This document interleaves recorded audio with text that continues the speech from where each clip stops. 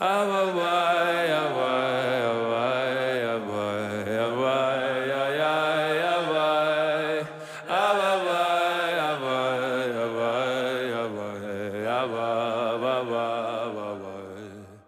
listening to Inward with Rabbi Joey Rosenfeld on the Shefa Podcast Network. Join Rabbi Joey as he guides us through the world and major works of Kabbalah, Hasidic masters, and Jewish philosophy, shedding light on the inner life of the soul.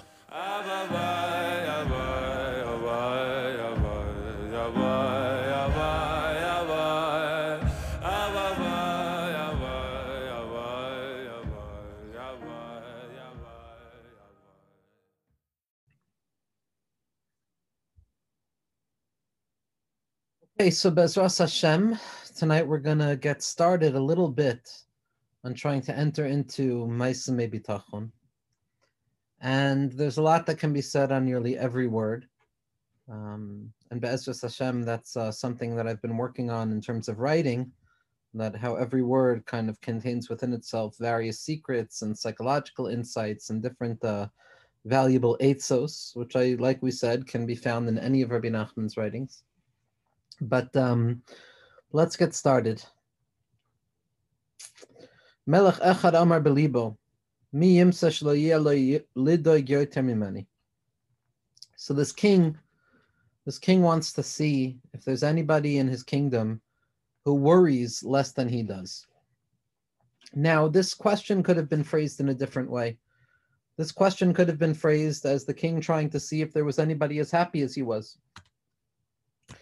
But instead of phrasing it in a positive, of trying to see if there was anybody who was as happy as he was, it was phrased in the negative, almost as if it was a given that everybody worries, even the king worries. In this world, there's no such thing as not worrying. The only question is, to what extent do we worry? Because here we have the king, who is theoretically the loftiest in the system of all human beings in this story. And instead of saying that he has absolute happiness and absolute joy, he identifies his strength not in the absence of worry, but in the minimal amount of worry. Almost as if to say that worry is a given. It's not something that a person has the capacity to get rid of. Rather, it's a question of amount. And I think that this is a very important nakuda that Rabbi Nachman is trying to let us in on over here. Because for many people, the spiritual quest, or the goal of spirituality, in many different frameworks, is to live a life of complete serenity, is to live a life of complete calm, menucha shlema, calmness, without any distortion whatsoever, without any ripples, without any struggle, without any anticipation or unknowingness. But here, like elsewhere, Rabbi Nachman is letting us in on a secret that to be an Eved Hashem also means to be first and foremost a human being. And one of the most unique, radical, revolutionary elements that Rabbi Nachman brought back to the framework of spiritual work is that before one can begin to serve God, they have to first and foremost acknowledge what it means to be human. And to be human means to be a Baal Daiga. To be human means to live with a certain sense of worry. That Daiga, worry, it's not a question of whether I have it or not. It's a question of to what degree do I have it. That anxiety is always there. It's not a question of whether the volume is on. It's a question of what level is that volume playing at. And so at the beginning of the story, the king already introduces us, Rabbi Nachman already throws us into a broke down world. This is not a perfect world.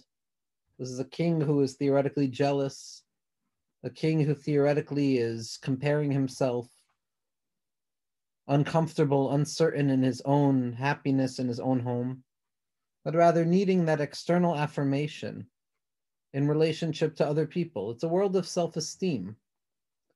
If the king had uncovered a secret of self-acceptance, then there would be no need to measure his lack of worry in relationship to anybody else's lack of worry. But because the king lives in this world of darkness, in this world of nighttime, as we're going to see, so his level of self-appreciation was not independent of other people, but rather it was completely and entirely dependent upon how other people were feeling and expressing themselves. Where did the king arise with this thought to go out and see if anybody else worries less than he does? Rabbi Nachman says, Amar belibo, he says it in his heart. The mind, theoretically, is a space of fullness. The mind is a space where I can know things absolutely. Knowledge is perfect, theoretically. I can know a sugya clear. I can know a concept absolutely. And in that idealized ivory tower of thinking, so it's possible for me to say that there's no problem here. There's no worry whatsoever. But when a person begins to pay attention to their heart, when a person begins to pay attention to what their heart is telling them at a given moment, that's where we begin to experience what it means to be human. The Ikr Nakuda of Hasidus, the Ikr Nakuda of Rabbi Nachman, is to awaken with the individual the sense of their heart. That we should have a lave that's margish things, that we should have vulnerability of the heart. Now, obviously, the heart is not the seat of emotions, but rather it's the heart within the brain. But in the end of the day, the ultimate goal is to break that heart open and allow ourselves to be vulnerable. Svarim say that Breslov is osios lev basar. It's a heart of flesh when you switch over that sin with the samech. Lev basar, the entire tachlis of Rabbi Nachman was to come to teach us how to have a heart of flesh, in contradistinction to a lev ha'evan. The opposite of a lev basar, the opposite of a feeling heart, a vulnerable heart, a heart that understands that in order for me to feel fullness in my heart, I have to also be open to the possibility of brokenheartedness. And that very often, as the Baal HaTanya tells us, our heart is split in two.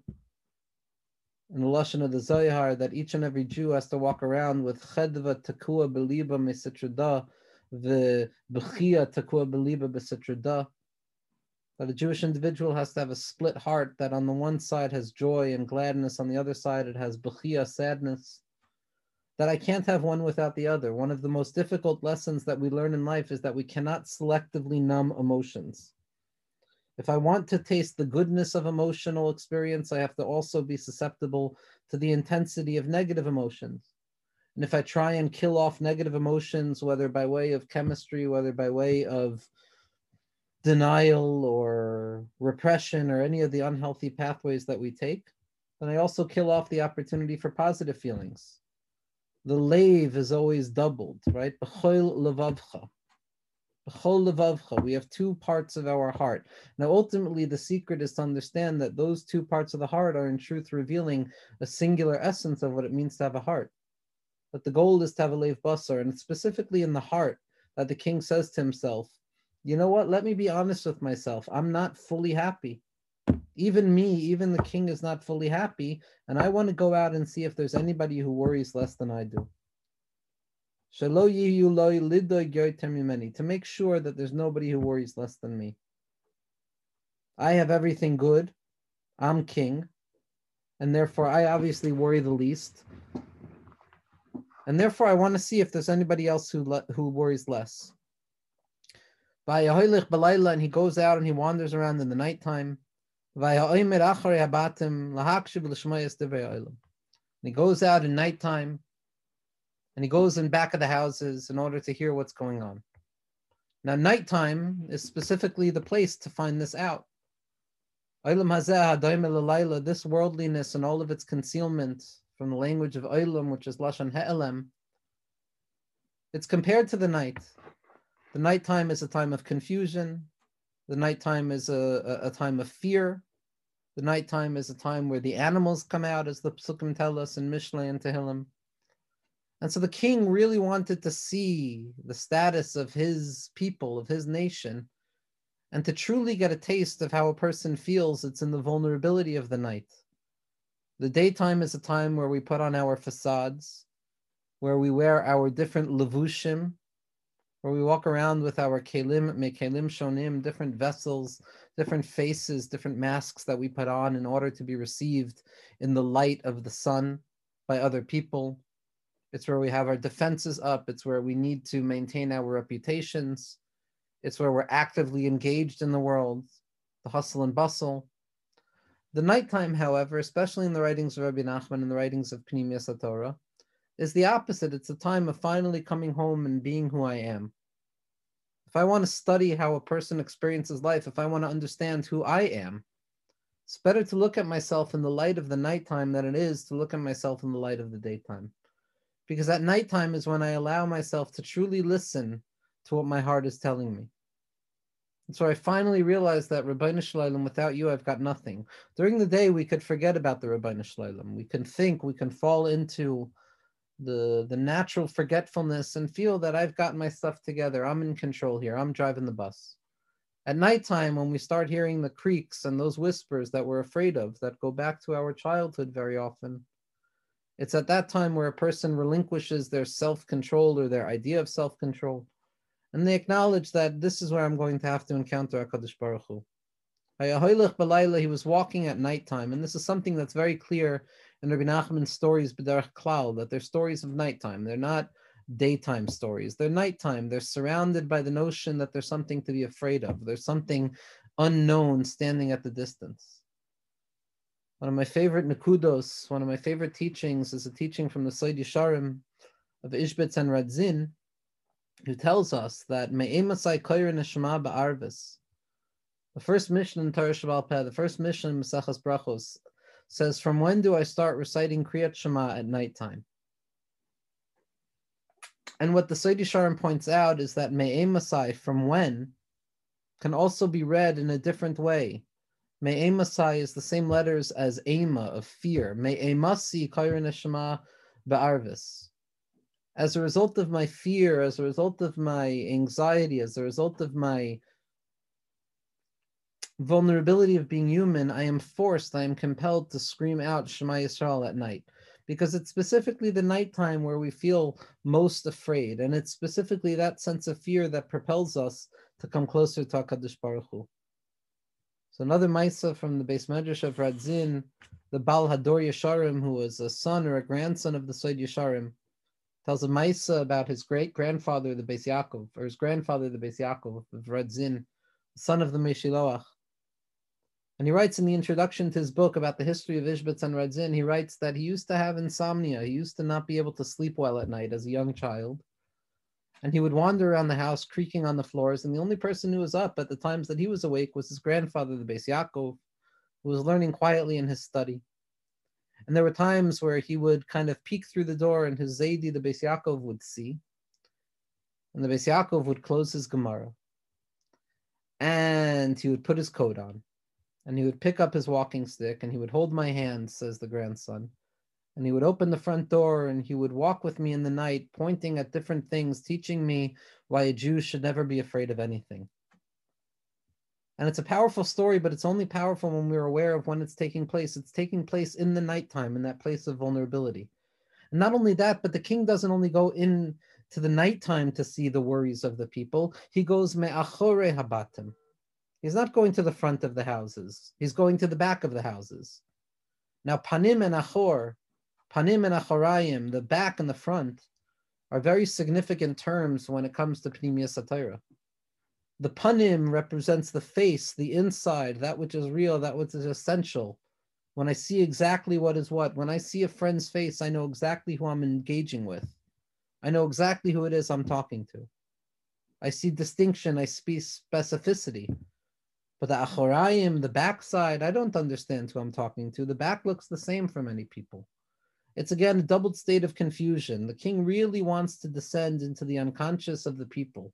In the achorayim, in the backside, in the place of concealment, in the place of confusion, in the midst of night, to truly see what is the true nature of these people. And are they worried or not? Are they truly worrying? Or is it, as I think, says the king, am I the one who worries the least? Lahakshiv u'lishmoa es divrei ha'olam. To attune myself and to listen to the words of the world.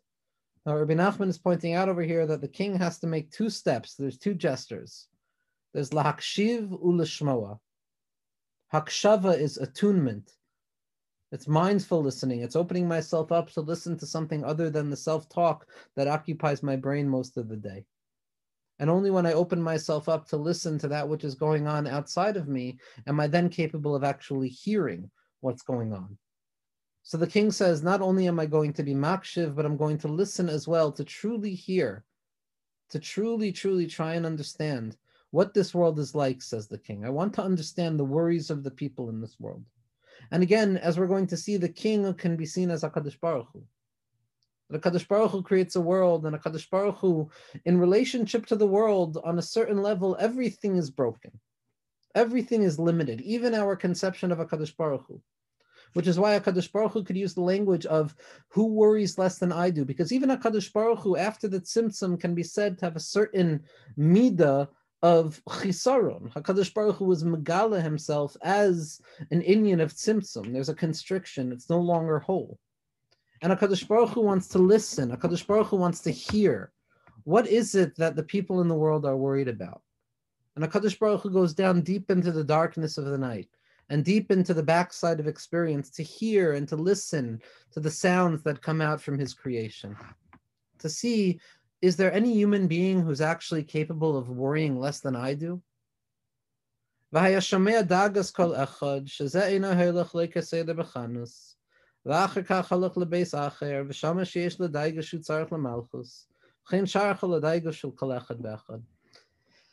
ultimately, the king goes down, HaKadosh Baruch Hu comes down into the darkness of this world to see what he wants to see, so to speak, what his people are feeling. And he realizes that, wow, everybody's worried, everybody has their own daigos, everybody has their own things that they're afraid of. Some are worried about this, some are worried about that. Da'agas kol echad. Each and every person has their own worry. Each and every person has their own particular baggage that they carry in this world. Nobody's trauma is bigger or smaller because everybody's universe is their own singular experience. Now, the events can be more severe, avada.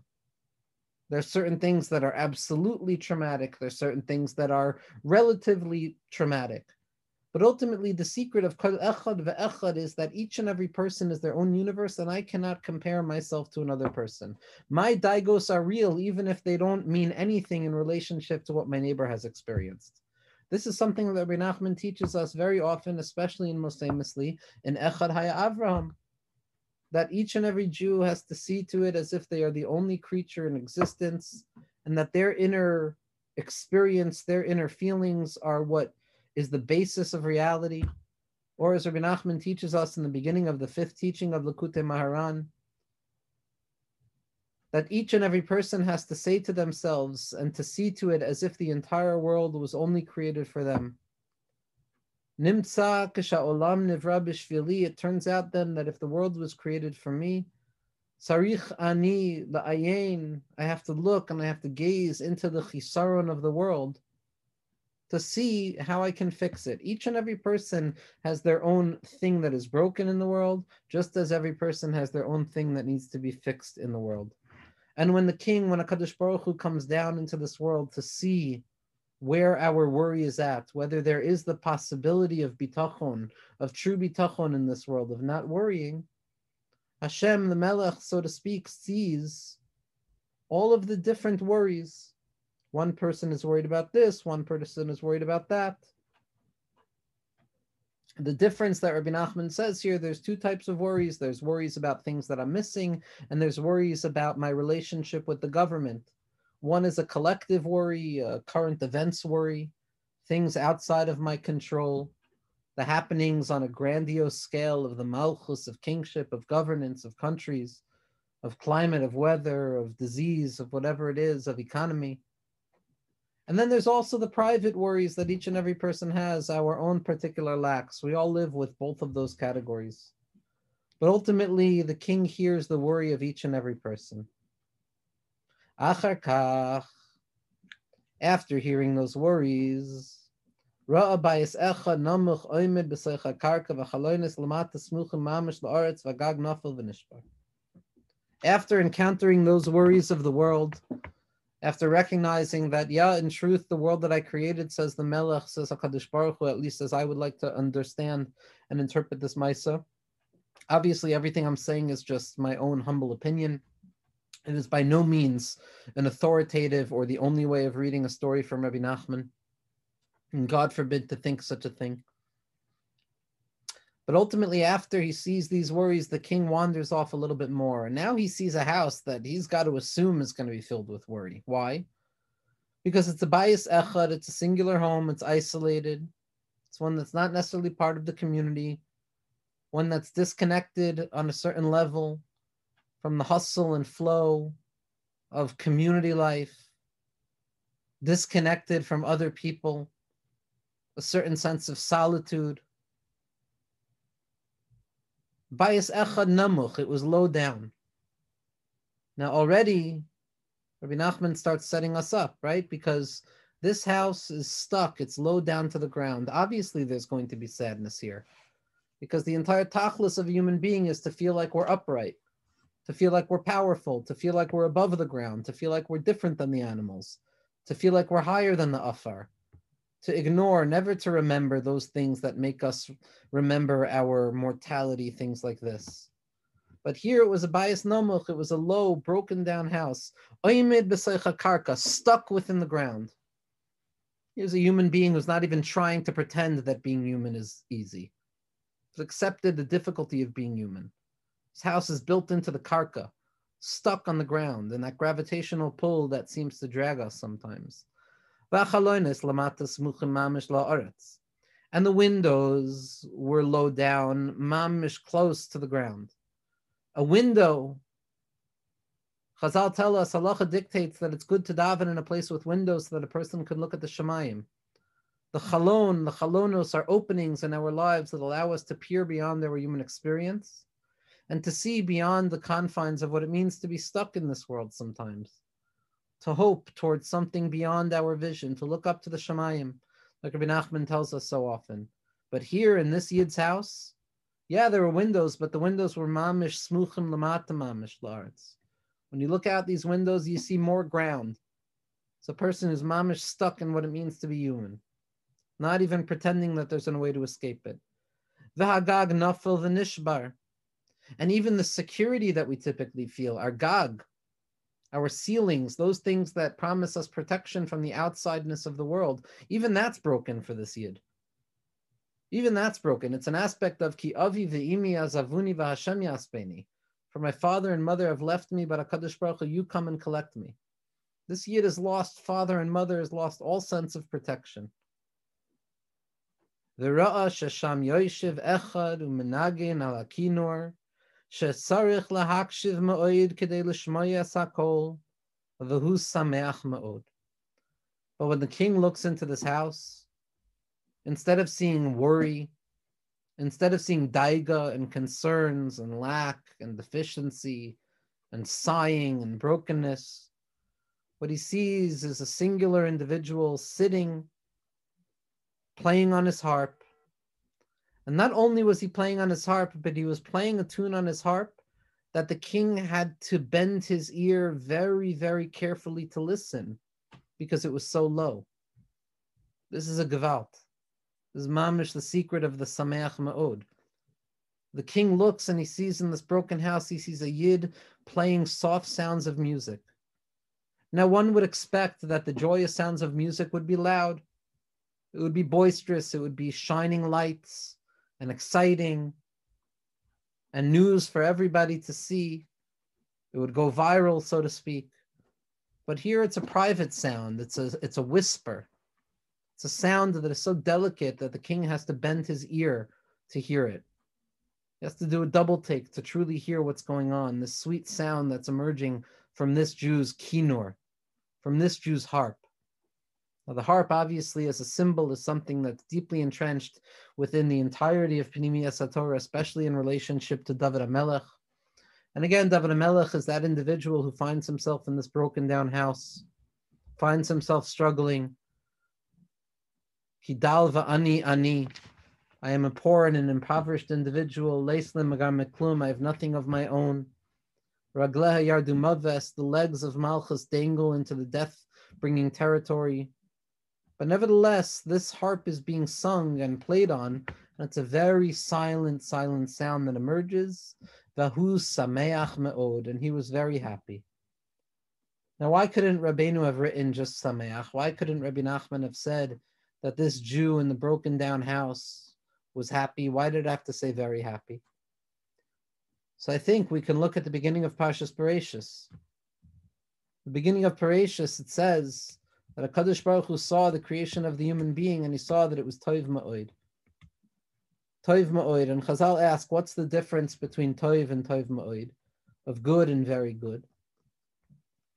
Rashi says in the name of Chazal that Toiv Ze Yetzer HaToiv, Toiv Ma'od Ze Yetzer Hara. Toiv Ze Chaim, Toiv Ma'od Ze Mavas. Good is the Yetzer HaTov, the positive inclination, life. Toiv Ma'od, very good, is the negative inclination and death. And what this means is as follows, according to many of our tzaddikim, according to many of the interpreters of these traditions, that there's Tov, which is good, but to make something very good, to force goodness to reveal itself to be truly a remarkable, almost miraculous power of good, that goodness needs to confront darkness as well. When things are going very well for me in my life, things are good. There's nothing bad in my life. It's a simple level of good. But when I'm able to draw the light of happiness and simcha into my life, even when things are not going well, that's Toiv Ma'od. That's very good. That additional element of goodness emerges specifically when we confront the opposite of good and we force the opposite of good to acknowledge the good. That's Toiv Ma'od. When we force the negative angel to give us a bracha on Friday night, that's Tov Ma'od. When not only do we find goodness and light, but we transform the darkness into light. That's Toiv Ma'od. Ma'od is the letters of Adam.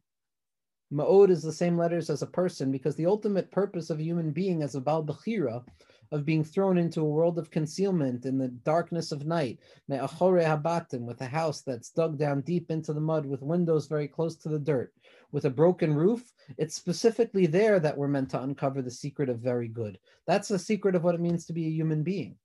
To be able to play on our kinnor, to be able to play that silent song of our own simcha, which is almost higher than the simcha of HaKadosh Baruch Hu, so to speak. Because again, Hashem is trying to see if there's anybody who worries less than he does. After the tzimtzum, if it's possible for there to be a person who truly has a hasaga of the or itself. And when HaKadosh Baruch Hu finds, what the Melech finds, is that there's mamish a person who's sameach ma'od, v'kadeira imashka omedes lefanav, and there was a pot of food and a jug of drink in front of him. V'hamashka hayayin v'hamacholim oimdim lefanav v'hayasameach ma'od. And the drink was wine, and the food was in front of him, and he was truly happy. Now, yayin obviously doesn't only mean an alcoholic beverage. It doesn't mean the mind-altering substance. Yayin is representative of anything that brings a person joy in this world. One of my favorite sources, mamish, one of my favorite sources, is a tshuva that the Goyin and the Tzaddik, Rav Yitzchak Meyer Morgenstern, wrote. I want to say it was in Yam HaChachma Tafshin Ayin Dalid or Tafshin Ayin Hey. I could be wrong on that. And the tshuva is with regards to whether a person can be Yoitze Kiddush and the mitzvah Simchas Yantif with grape juice. Because theoretically, there are tztadim in the Poskim that imply that the kiyum of the mitzvah of simcha is the intoxicating element of yayin.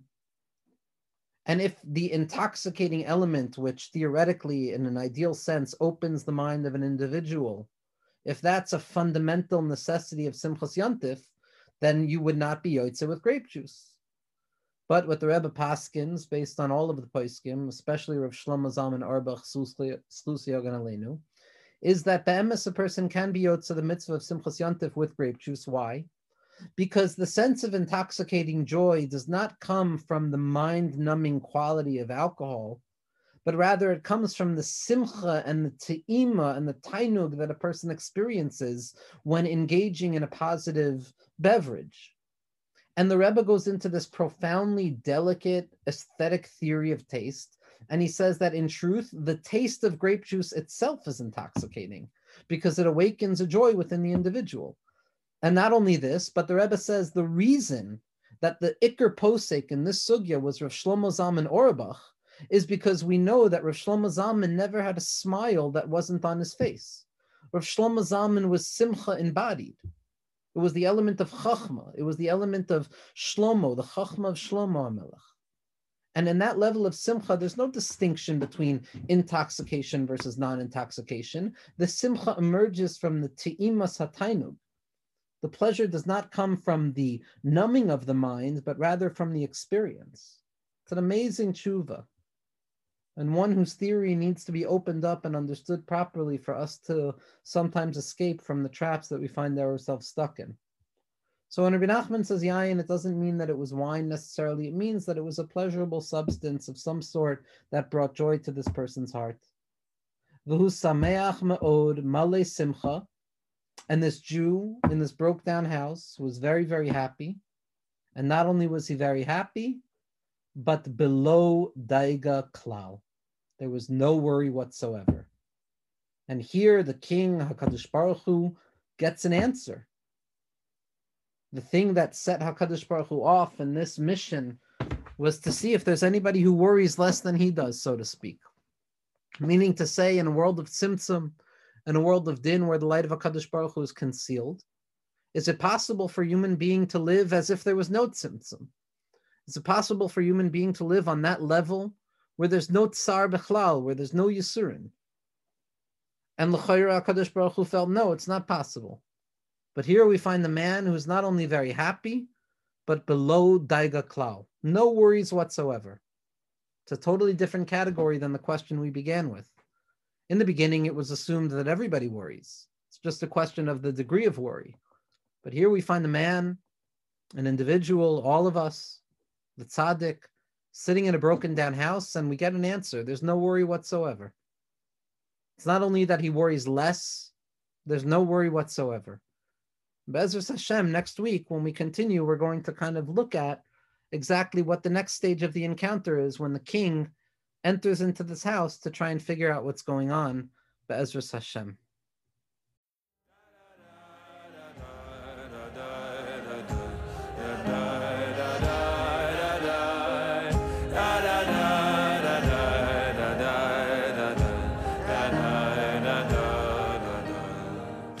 This podcast is supported in part from a grant from the Hadar Institute. The music is by Zusha. The audio engineer is David Kwan. For more from the Shefa Podcast Network, visit our Facebook page and please subscribe and leave a review on Apple Podcasts.